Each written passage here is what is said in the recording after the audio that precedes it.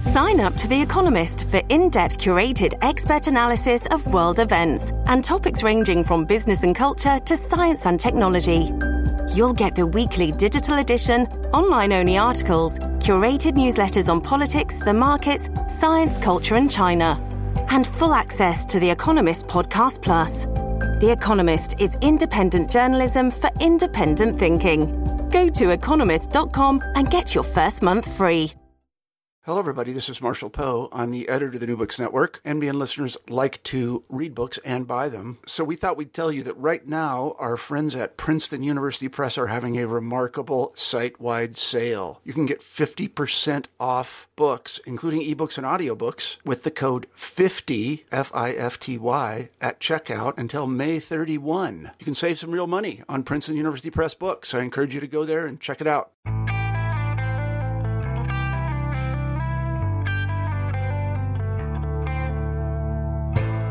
Welcome to New Books and World Affairs. I'm your host, Anna Levy.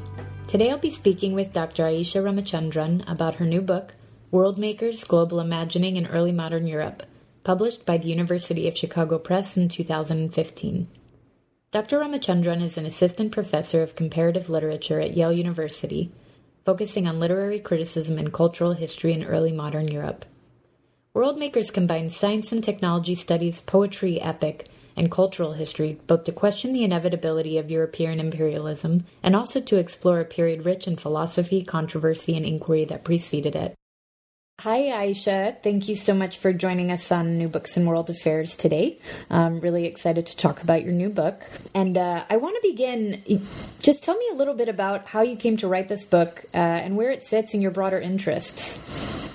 Hi, Anna. Thanks so much for having me to talk about the book. And I am really happy to be talking about it today.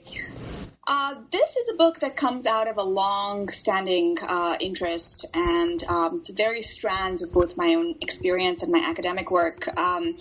It started off as a dissertation, as many of these books do, but it grew into something quite different. I have long been fascinated by the basic idea that the term world, which is a word we use all the time, ubiquitously, in all sorts of different ways, doesn't seem to have its own particular history. And being a scholar and a literary historian, one poised between comparative literature and historical study, I found myself noticing the use of this word in my work, which is in the 16th and 17th century, and finding a kind of anecdotal sense of it being used more and more over about a span of 200 years.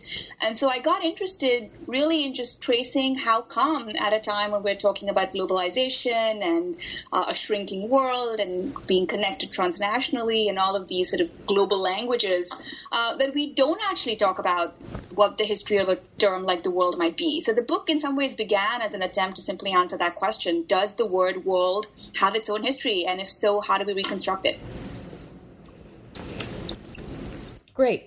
And, it's interesting because it is only in the final chapters of the book that imperial imagination and conquest, along with some of the debates over fidelity to the Bible, begin to unfold, and some of these earlier concepts that we now know have contributed to globalization or sort of show up in the rhetoric of globalization. Tell us a little bit about the inception period of world making and how you actually whittled down an inception point at all, and then how it actually leads to some of these later periods, which you just described in a bit, which I was talking to, that I think actually anchor most people's understanding of the role of early modern Europe in a contemporary global imagining. Mm-hmm. That's a great question. And I should perhaps start by saying that there is a sort of somewhat polemical undercurrent in the book, because it does want to push back against a post-18th century to the presentist sense of globalization as being solely an economic and political concept. So we do tend very much to think about globalization as being associated with imperialism, with colonization, with the kind of expansion of economic networks, and all that is certainly true. But my sense, thinking in the kind of long historical span, is that there's more to thinking about ideas of wholeness and ideas of totality than the reductive economic political slant of a much modern criticism and writing has been. And so part of my interest was in trying to unpack what led to that. Was there a kind of intellectual historical moment that preceded European expansion in the late 17th and 18th century? And what might we learn from that at a time when we're actually in some ways experiencing a strong pushback against globalization and a critique of the kind of centralizing, totalizing mechanisms that came with it. So I'm not sure that I would say that I want to put a kind of inception date on globalization or the use of the term world. And you'll notice that I actually don't use the term globalization very much in the book. I tend to sort of shy away from that and focus on an understanding of world, which I think carries a quite different charge than globalization, even though the two things are related. So I guess I identify a sort of rough period, which I would say runs from the late 15th century into the early 16th century, when the term world experiences a new kind of expansion, a new sense of it being a worthwhile category. And what I mean by that is if you look at sort of late medieval emblem books and other texts that talk about the world is associated very much with worldliness. It means being too immersed in the corrupt, temporary, fleeting things of the world and not enough interested in the spiritual things of the next world. And so to be worldly is not a good thing. It is a morally degenerate movement. And so I was interested in the kind of earlier moral implications of world and worldliness in European culture, and at what point that moral implication falls away. I mean, we certainly don't think of globalization as morally problematic in the spiritual sense. It might be morally problematic in an ethical sense and other things. So I guess what I would say is that there is this period over the sort of latter half of the 15th century and the first part of the 16th century when two things collide in Europe. One is a powerful rethinking of the place of religion, of course, with the Reformation, and, of course, the discovery of the New World, along with several other kind of conjunctions. And this together, I think, brings about a questioning of this moral depreciation of the term world and a new excitement of the possibilities afforded by an expanding world.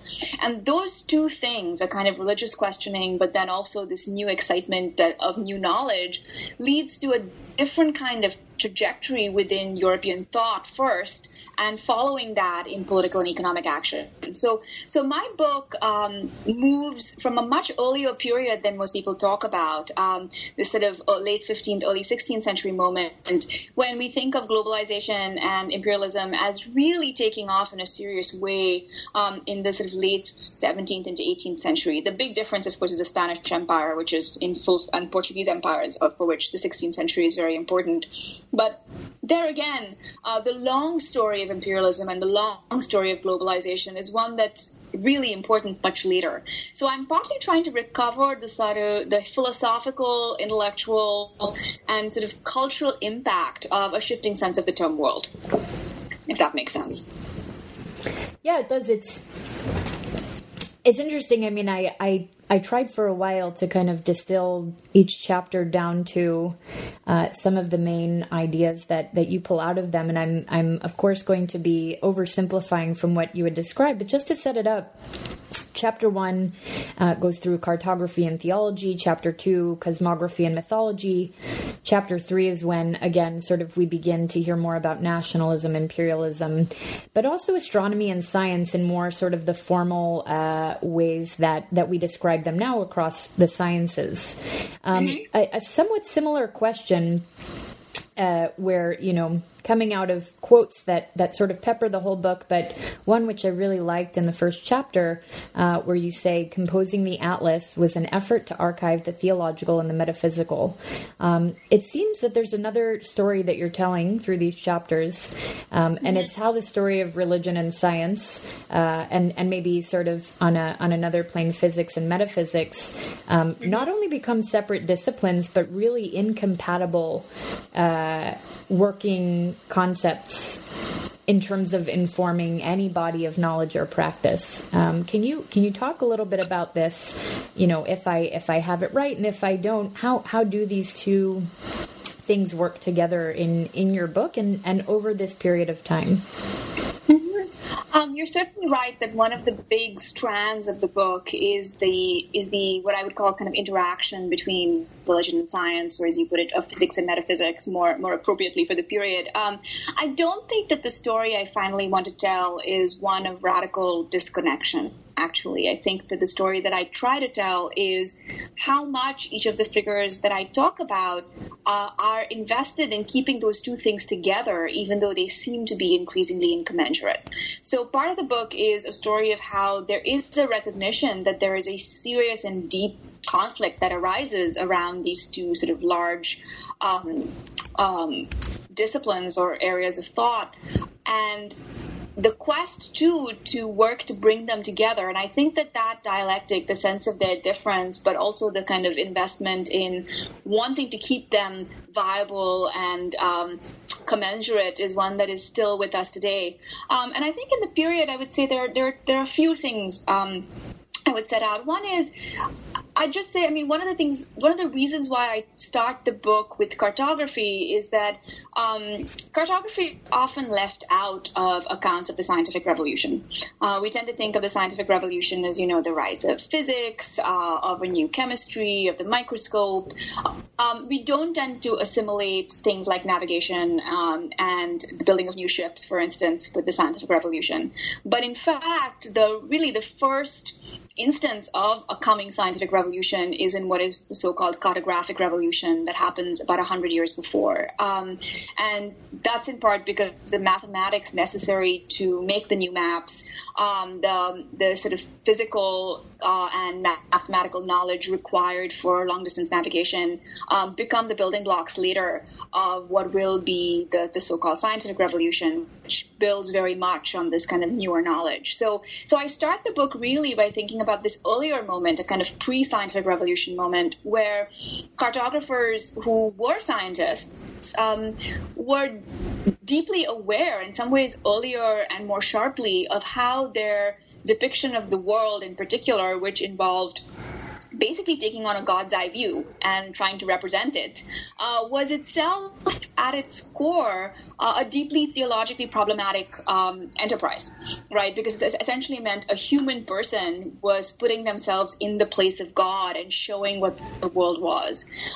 And I'm less interested in some ways in the mechanics of how they did that. And so the chapter, as you know, does not actually go into exactly how maps were made or the kind of technical details of the shifts in navigation and map making. But I am interested in trying to recover what I call this kind of metaphysical sense of what happens when human beings can, for the first time, literally see the world on the page. What does that mean if you think that the only person who can do that is God, who made the world? Right? It's a very fundamental challenge there to creationism. It's a fundamental challenge to thinking about what is licit knowledge, what can human beings know, what are the limits of human knowing, and it challenges in a powerful way the boundaries between what is considered to be divine and what is possible to human aspiration. So I would look at this kind of early clash of science and religion, not so much in the granular debates about, how the earth was made or, whether the great flood happened or not, but in this kind of earlier and I think much deeper and more profound question of whether there was a prior divine making. And if so, how is it possible for us to know as much? And does that in some ways make us God? Right. And so I think that there is what I would call a kind of God complex in these early renovations in science that, again, we see again in the 17th century in the scientific revolution. And once again is with us today in debates about bioethics and debates about how much science should expand to take on so-called divine powers.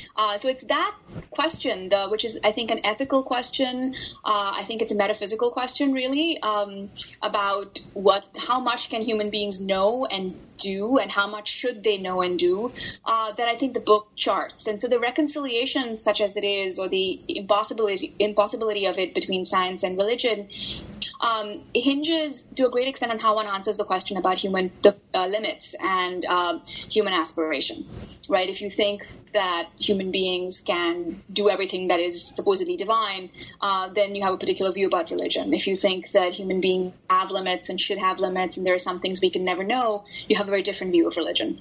So I try to tease out the ways in which many of these thinkers try on various positions. It's not as though, I try to kind of emphasize that there's no easy, reductive answer to this. It's not as though it's incompatible or compatible. It's that people try to think through what's at stake in arguing about these questions of compatibility.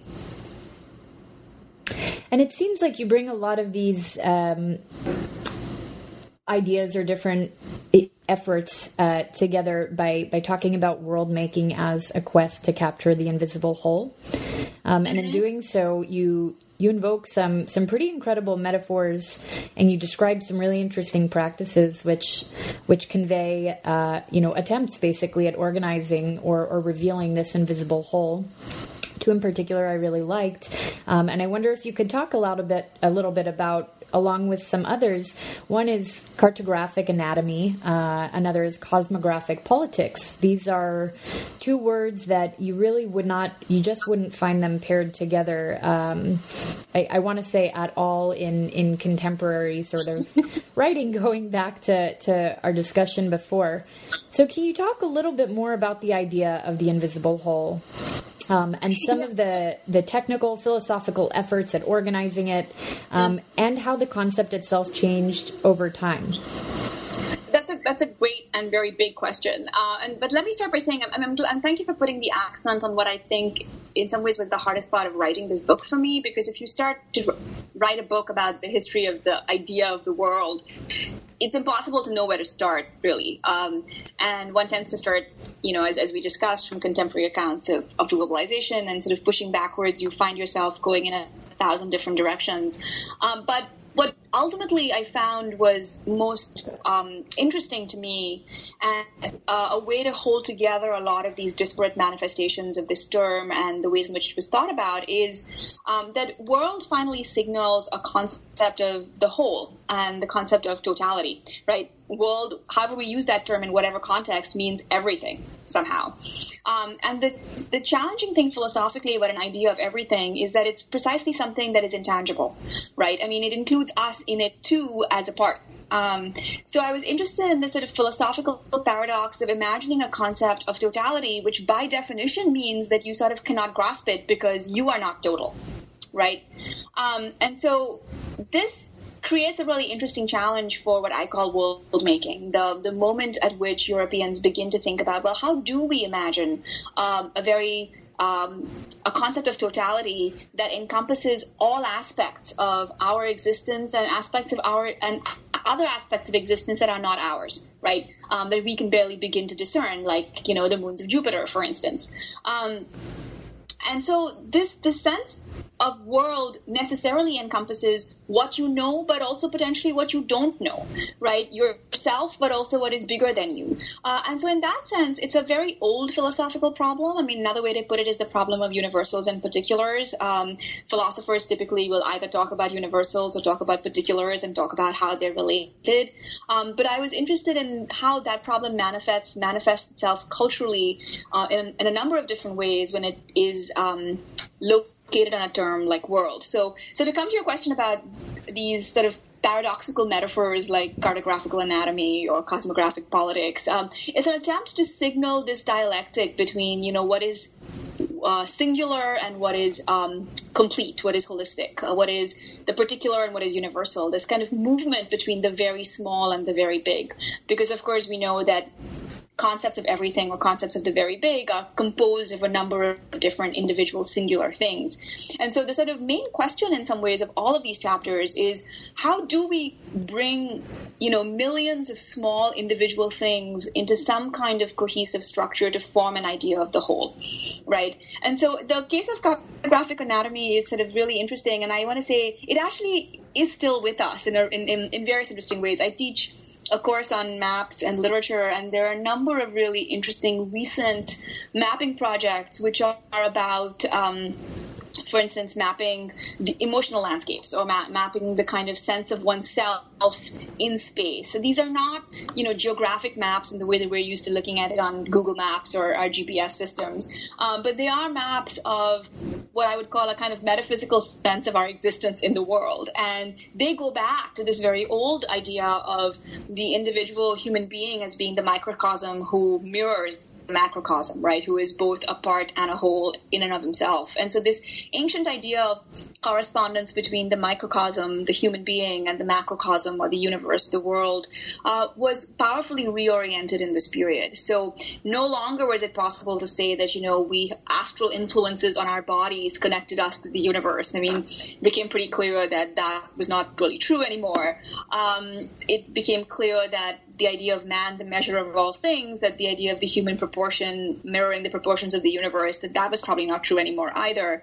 But yet there remained this powerful sense that there was a deep connection between the individual and the cosmos, right, between the self and the world. And so the first two chapters of the book really try to tease out how we can think about that relationship between the individual self, the human being who thinks about the world, and the idea of the world itself. And so it's one manifestation of this problem of particulars and universals, of how do we begin to think about a category of wholeness when we ourselves are just a part of that wholeness.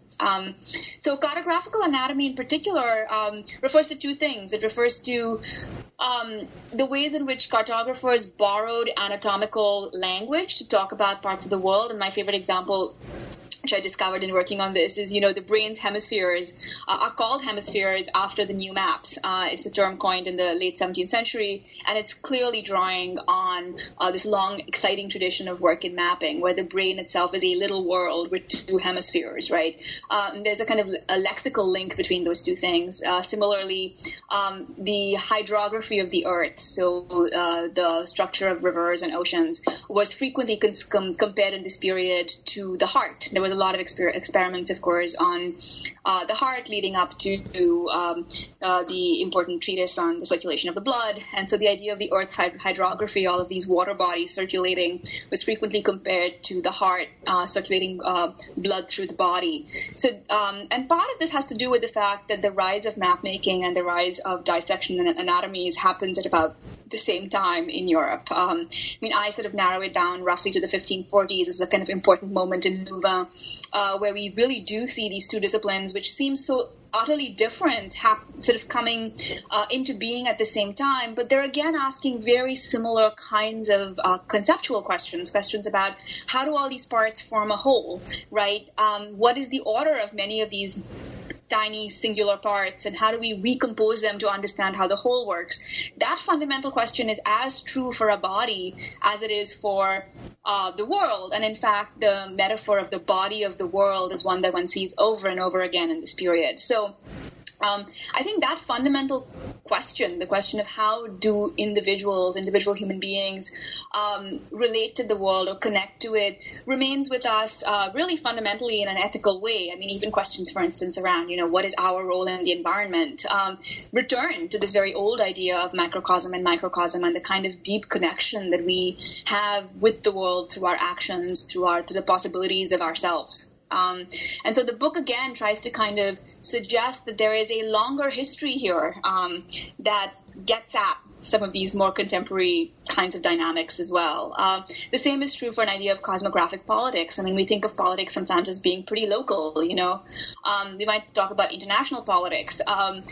But again, that has to do with the relationships between particular nations. And what I was trying to get at is that in this period, the sense of a cosmographic politics, that what you do at home may actually have cosmographic or cosmic implications, has to do with this wanting to think across terms of scale, from the very little to the very big, and this sort of deep sense of interconnection, which I think actually we are recovering in different terminology even in our own time now. Can you talk a little bit also about, it's fascinating to read the book, given sort of the core texts that you use to assemble each chapter and to describe sort of huge turning points in the evolution, or what appeared to me as huge turning points in the evolution of this idea and these ideas. for example, a poem, a single poem and sort of body of poetry around it that sort of marks the era moving into the post-Columbian world. Can you talk a bit about, I don't even want to call them only texts, because you describe texts at some points, bodies of work at others, and then sort of almost distant archives of images and expressions and ideas that work together over time. Can you talk a bit about those works and how they came to anchor this trajectory, I guess? Absolutely. So very quickly, the book moves from the sort of early 16th century, from about the 1540s until the late 17th century, about the 1660s. And so the first chapter is on Gerhard Mercator, whom we know best for the Mercator projection, and traces the development over his lifetime of what would be his great life's work, the Atlas, which is in fact the book that gives the genre of the Atlas its name. The second chapter is on the French humanist Michel de Montaigne and his life's work, the Essays, which are often considered the first great expression of autobiographical writing in modernity in Europe. The third chapter moves to think about sort of epic and its connection to the question of empire and nation building in the works of Spencer and Camões. Camões, a Portuguese epic poet who is often described as the first to write a kind of new global epic for modernity. And Spencer, who writes what looks like a really medieval poem that imagines England's kind of imperial future. Then it moves to a chapter on Descartes and thinks about the rise of the new science, which is particularly important in a small work that Descartes wrote and suppressed called The World, a work that would have been heretical had it been published, and he suppressed it after Galileo's house arrest. So it juxtaposes the moment of Galileo's fall with Descartes' own sense of what was possible and not possible in his own science. And finally, I end looking at Milton's Paradise Lost as a way to think about more fully about the question of religion and science that we discovered. So the arc of the book is in some ways a case study. It's a sort of attempt to pick major representative figures and texts that speak to a range of different disciplines that allow me to elucidate different ways in which people thought about the concept of the world. I never quite imagined I would end up writing a chapter on the history of cartography, but it seemed inevitable and hugely important because so much of the sense of a new idea of the world is visual. And so the first chapter is really a chapter about the visual image of the world and how it comes to be, and what is the sort of conceptual idea behind putting together an atlas, because it turns out that atlases actually didn't exist before, and there is a lot of conceptual work that goes into thinking about how an atlas should be composed. And the idea of thinking about how an atlas should be composed is also mirrors the process of thinking about how the world is composed. And so the relationship between representation and understanding there is really powerful. So I found myself writing about Mercator in part because he's such a legible figure for really imperial conquest. I mean, the Mercator projection has been vilified and become an emblem for the worst excesses of European expansionism. On the other hand, I was interested in recovering the story of Mercator himself, who was deeply suspicious of that and spent a lot of time. I mean, he was almost killed for heresy in the 1540s and narrowly escaped with his life, and who thought very much about conflict and saw the mapping of the world as being part of a project of overcoming individual confessional differences and individual politics to understand better a global unity. So already in the inception of this idea of the world as a visual concept, you see these tensions that are still with us today. The question of, is individual politics and conquest more important? And is that what the world is about? Or does the world signal this greater idea of unity and harmony? With Montaigne, I was interested in teasing out, as I said before, this question of how does the individual human being connect to this wider idea of the world? And one of the things that makes Montaigne's essays so stunning as a piece of work even today is precisely that he speaks about the exploration of the self using the same language that was used to talk about the exploration of the world. So in a sense, what Montaigne is doing is using his moment of excitement about global expansion to turn the gaze inward and to sort of treat the self as a little world on its own. And that's language we'll hear again and again as well. So it became a nice way to think about this doubling of global expansion and a kind of internal self-reflection that is so central, again, to the dynamics of part and whole. And again, I really wanted to confront the question of the world and globalization being so deeply connected only to ideas of imperialism and colonization. And one of the most obvious ways to do this was to think about epic poetry in this period, which is in fact often propaganda for imperialism. And one of the things that I realized in working on this and working on a lot of treatises on imperial expansion, both in the Portuguese context and in the English context, was how even though we tend to conflate world making with a kind of imperial conquest, there's actually really a more complex sliding scale between the level of the nation, the level of the empire, and the level of the world, which is very legible in this earlier period, where it's very clear, for instance, that Camões writes, well, here are all these empires competing to have a piece of the world, where he understands perfectly well that the world in some ways represents a higher concept that is bigger than the empire, which is bigger than the nation. And interestingly, historians of the early modern period, too, especially historians who work on questions of colonialism and imperialism, are also deconstructing this kind of presentist sense that somehow the drive towards world making is automatically a drive towards imperialism, and are understanding that those two things can be in conflict. I should say that I intended to write another chapter on the development of the idea of the international community in the 17th century, which is so central to our modern idea of international law. The book was too long, so that didn't happen, but that would have been the counterpart of this chapter, which thinks about how imperialism is certainly a part of the world-making imagination, but also resists it, because world-making at some level is also a push towards a kind of global unity, and which empire resists. So the chapter looks at the kind of tensions in the heart of the imperial project as well, particularly from the view of two poets who both worked in their respective imperial administrations. So Camões, interestingly, lived most of his life in Goa, was a minor colonial official. Spencer lived most of his life in Ireland, where he was a minor colonial official. So these are both poets who are writing from the outposts of their respective kind of national imperial projects, and have very ambivalent feelings about what empire is already in the 16th century. So we don't really have to wait for post-colonialism to happen to get that critique, which is built into these seemingly very imperial poems.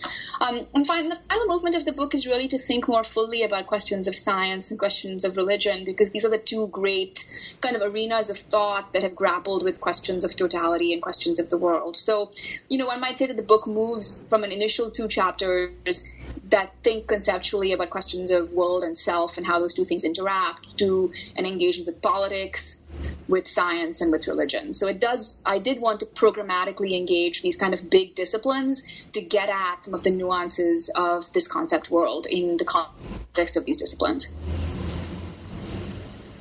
Moving actually that very last chapter into the present, although I felt it very much, really in every chapter, is I thought a lot about how, we live in the digital era, which is basically in its nascency. It's kind of just forming and just starting. There's invisible infrastructure everywhere where the rules of which, they're written by a few, but enormous numbers of people from all over the place can contribute. They can disseminate. They can be represented in different ways.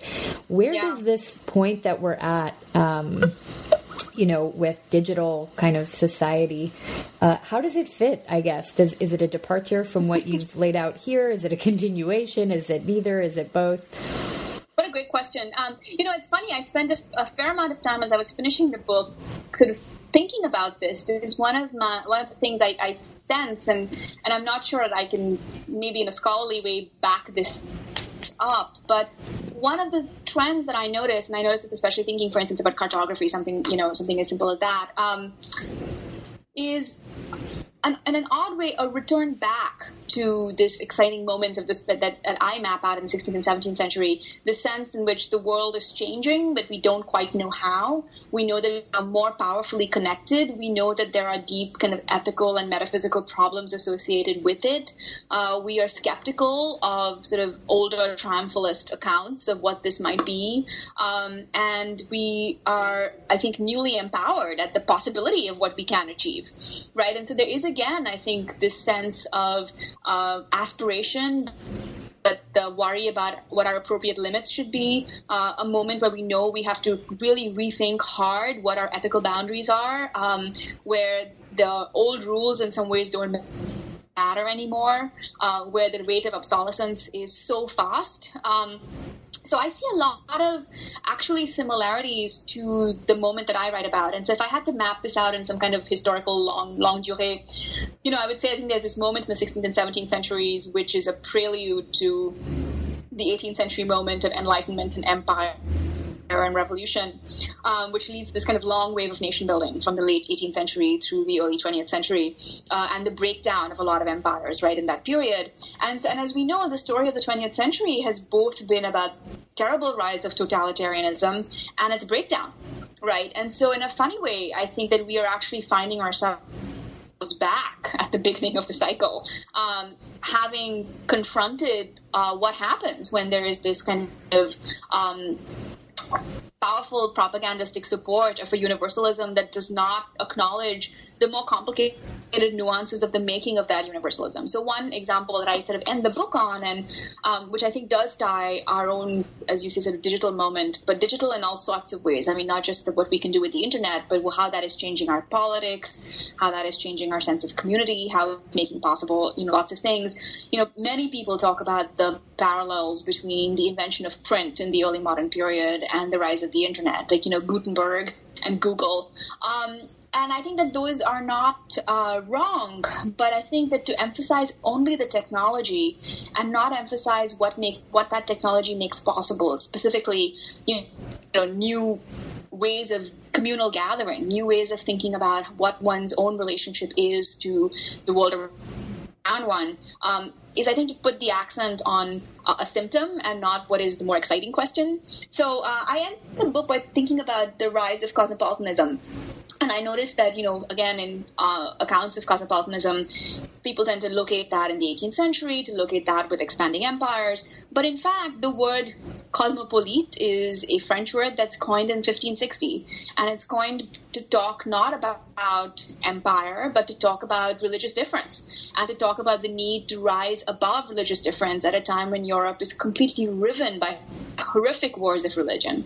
And so it's quite interesting to me that term has been recuperated in the 1990s and early 21st century to try to think about human rights regimes, try to think about how we can rise above national, ethnic, sort of tribal allegiance, to sort of think about a kind of larger regime of human allegiance. And that, again, mirrors the turn towards trying to use these ideas of the universal or the world or the human to think about something that is bigger than individual difference, right? Individual political, national, imperial difference. And that move is a move that you really lexically have a parallel in the 16th century. So this is a long way of saying that I think that there are a lot of interesting parallels to the kind of psychology and sort of metaphysics of our exciting digital moment and this kind of earlier moment of expansion and innovation as well. We just don't know where it's going to go. And I guess, when I think about this, I think a lot about sort of the ethical questions and how important it is to think about them with attention and not just get sidetracked by excitements about technology and, the possibility of it.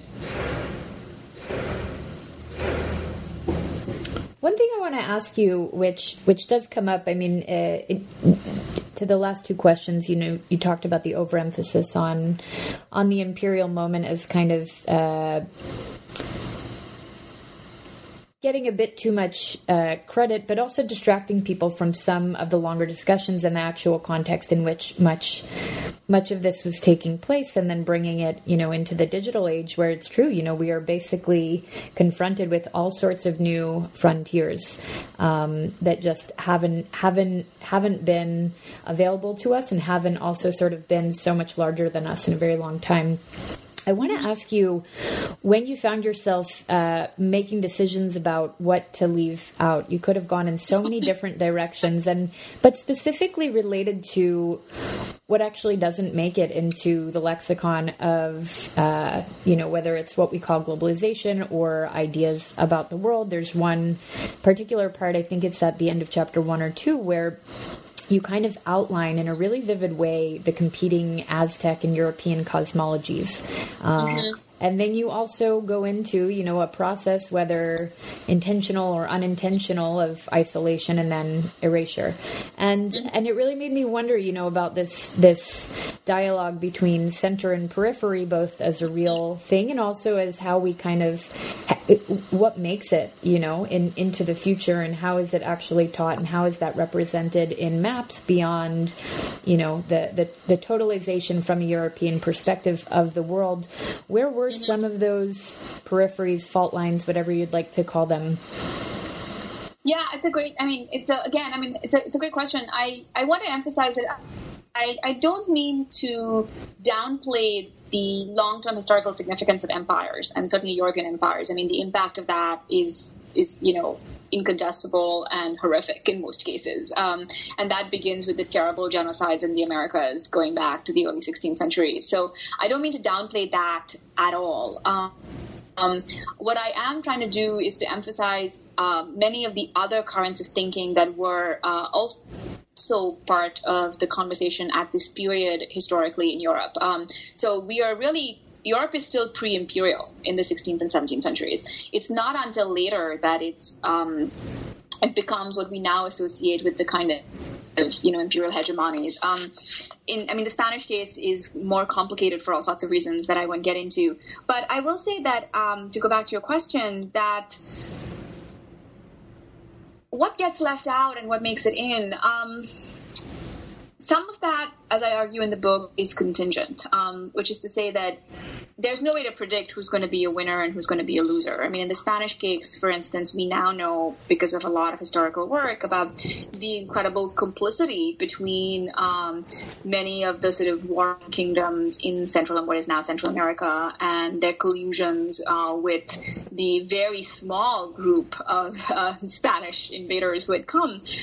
And so that the story is much more nuanced and complicated than simply, Europeans coming in and being so strong and brave and like killing off all the native peoples. That Europeans may have simply lucked out. I mean, they were not necessarily on the winning side of history, so to speak. And so I think that sense of historical contingency, that, there isn't an easy way to predict who's going to win and who's going to lose, I think is part of what I want to get at in the book. I think there have been too many sort of triumphalist accounts that sort of want to argue, the West triumphed over the rest because of these reasons. And I'm not sure that there are specific reasons. I mean, one can certainly, argue for technological superiority, et cetera, but when one goes back really and looks in a granular way at what happened in these encounters, you realize that, many of them could have gone in a quite different direction.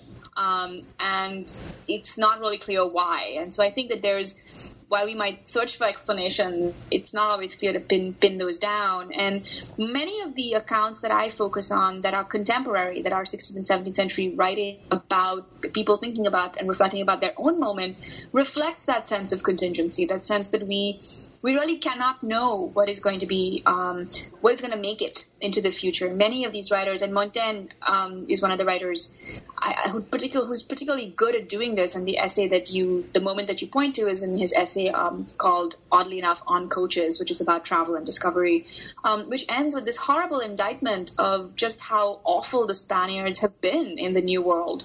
And part of what he points to is the sense that need to value what has been lost, because we too could have lost that and will lose that in the future, right? There's this sort of terrible sense of mirroring that just because has this great image of, worlds, like one world rises and one world falls, as one grows to old age, one is born. And that sense of sort of cycle and mirroring, which has very much become sort of entrenched in some ways in the period, and is a rhetoric we don't hear. And that's the rhetoric of Europeans recognizing that they will have a certain kind of comeuppance, that this is not, these are not victories that are, bought without a kind of loss, even if it is long-term loss that they may not see in their own lifetimes. So this is not really to explain what I think will make it into the future. I do think that even though there are erasures of entire cultures and peoples at work in this period, which is a prelude to even worse erasures and subjections, and while it is certainly true that Europeans wrote their own narrative of a rise to power, part of what my book wants to do, like many other academic projects recently, is to put pressure on that triumphalist narrative and to point out just how not triumphalist it was when it was being made. That in some ways, our sense of it being a kind of narrative of triumphalist rise is a post facto narrative. That if you go back and really look at what people are thinking about and writing about in the moment, they are quite conflicted about what is going on, just in the same way as which I would say we are conflicted right now about our own exciting moment, right? And the final thing I'd say on that is that I think that people, much as there were many erasures, much of what we actually have that remains of our knowledge of a lot of these indigenous cultures, for instance, which were erased, has to do because they were preserved by oddball Europeans who felt that they had to preserve things. That there is a kind of parallel story to be written, not just of European erasures, but of European preservations. And I don't say this in some ways I don't say this at all to elevate Europe in this, but to say that these stories of encounter are always deeply, deeply complicated. And it's very difficult to assign praise and blame in a reductive way, even though we would want to do that for various political reasons. And so just as, for instance, there were many complicit Mixtec and Aztec people who led to the downfall of their own civilization, there were many others who protected, preserved, and sought to keep going many of those things. And that's true. That story is true on both sides. And so I'm really interested in the book in trying to offer a more nuanced view of some of these encounters without trying to flatten them out and to suggest that, one person a winner and one was a loser. So to sort of acknowledge that these shifts come with tremendous loss on a personal, cultural, political scale. But we have to honor those losses, but also kind of think about how complicated those moments are and how we don't always make very clear choices about what is going to make it into the future. Very, very telling also, how what you just described is sort of capped in the epilogue, where you present a final series of images, and one that is very powerful in particular, which is basically it's a court jester or a clown, and the face of it is a globe. And you write, the integration of fool and world is a final fitting emblem for the world makers. So why is this an appropriate closing for this text? I strongly recommend people who haven't seen this image, to go look at it, because it has a world map and because of the face of this court jester. And part of the reason why I think it's fitting is because it comes back to this complete sort of enmeshed relationship between human beings and their idea of the world. So in a sense, our idea of the concept world is a made-up concept. I mean, we need it to think so that we have this idea of totality, and we produce this idea of totality of which we are a part, because we need it to provide a kind of structure and order for us to do all sorts of things, political things, ethical things, commerce, and so on and so forth. And so I like that image because it brings us back. It's a reminder that this idea of the world and the world, the great big wide world, is not something that is alien, divorced, and bigger from us, that we have no control over and that we are disempowered in face of. That in fact, it ultimately emerges from and that we have control over it. And so I'm really interested in this dialectic, really, finally, of individual human beings and this notion of the world that they produce individually and collectively. And I think often in writing about globalization, for instance, and these kind of large-scale global processes, we tend to think of them as being so much bigger than the individual person and something that are kind of a juggernaut we cannot stop, that's divorced from us, that it's just bigger than us. And it's, to me, this image is a reminder that while all those things might be true institutionally and in terms of large-scale infrastructure, on a global scale, the individual human being, right, as a person, as a thinker, has also constructed that. And that means that there is room in the future for us to deconstruct and rethink that too. So I see that image as finally an image of real power and an image of real hope. It's a reminder that, if we have created concepts that have turned out to not do very good work for us and to create a mess, as Empire, for instance, certainly did, we can also unthink and rethink and redo those, because there remains a kind of powerful human control over those concepts. And so part of what I think is at stake in the book is a reminder that we need to think about history not just as being institutional and about these sort of impersonal macro processes, but also as coming out of particular ways of thinking and shaping how we see the world around us, and that those ultimately might be more powerful in the long term than extant infrastructure or administrations or institutions. So in a certain way, I mean, this is sort of very much in line with people who are interested in ideas of revolution, right? I mean, we just got to think it differently and it will happen. And I'm not sure that I'm sort of simplistically saying, I'm not simplistically saying, well, if we just think it differently, it will be different. But I am saying that if we don't think it differently, it's never going to come to be different. So we have to begin by understanding that our own thought and our own understanding of the power of our thinking does transform in very material ways the world around us. And if we are not able to imagine big and we're not able to acknowledge the importance of that imagination in thinking big, we're never actually going to be able to make pragmatic changes. So the book finally oscillates between those two extremes, the kind of speculative, imaginative impulse that makes it possible to think about an idea of totality bigger than yourself, but also then the kind of material ways in which that ramifies back into various disciplines. So in that sense, the image of the fool and the world is an image about the power of human thinking and what it can produce, but also, I think, a reminder that we shouldn't be too seduced by the kind of triumphalist narratives that come from being able to imagine something big like the world, that finally might also just be a foolish dream, which was very much a kind of reminder that was resonant in the minds of 16th and 17th century thinkers. Thank you so much, really, for talking about this, for writing the book. It certainly is a reminder of how exciting and real paradoxes are. It's something that I think in this day and age, in 2016, where we feel both very powerful and very helpless, you sort of unpick and unpack a lot of these tensions and also kind of name them as narratives, as mythologies, founding mythologies. I had never really thought about maps as having founding mythologies or at least knowing what they were. So I really appreciate, that you kind of sparked this conversation. I know it's been one that's been ongoing for a long time. And before we close up, I just want to ask, what are you working on now? What comes next? Thank you. And thank you again for the really thoughtful questions. I have to say that I've talked about the book in so many different ways, and I mostly talk about, particular details. And so it's actually really nice to have a chance to talk about what I think are the more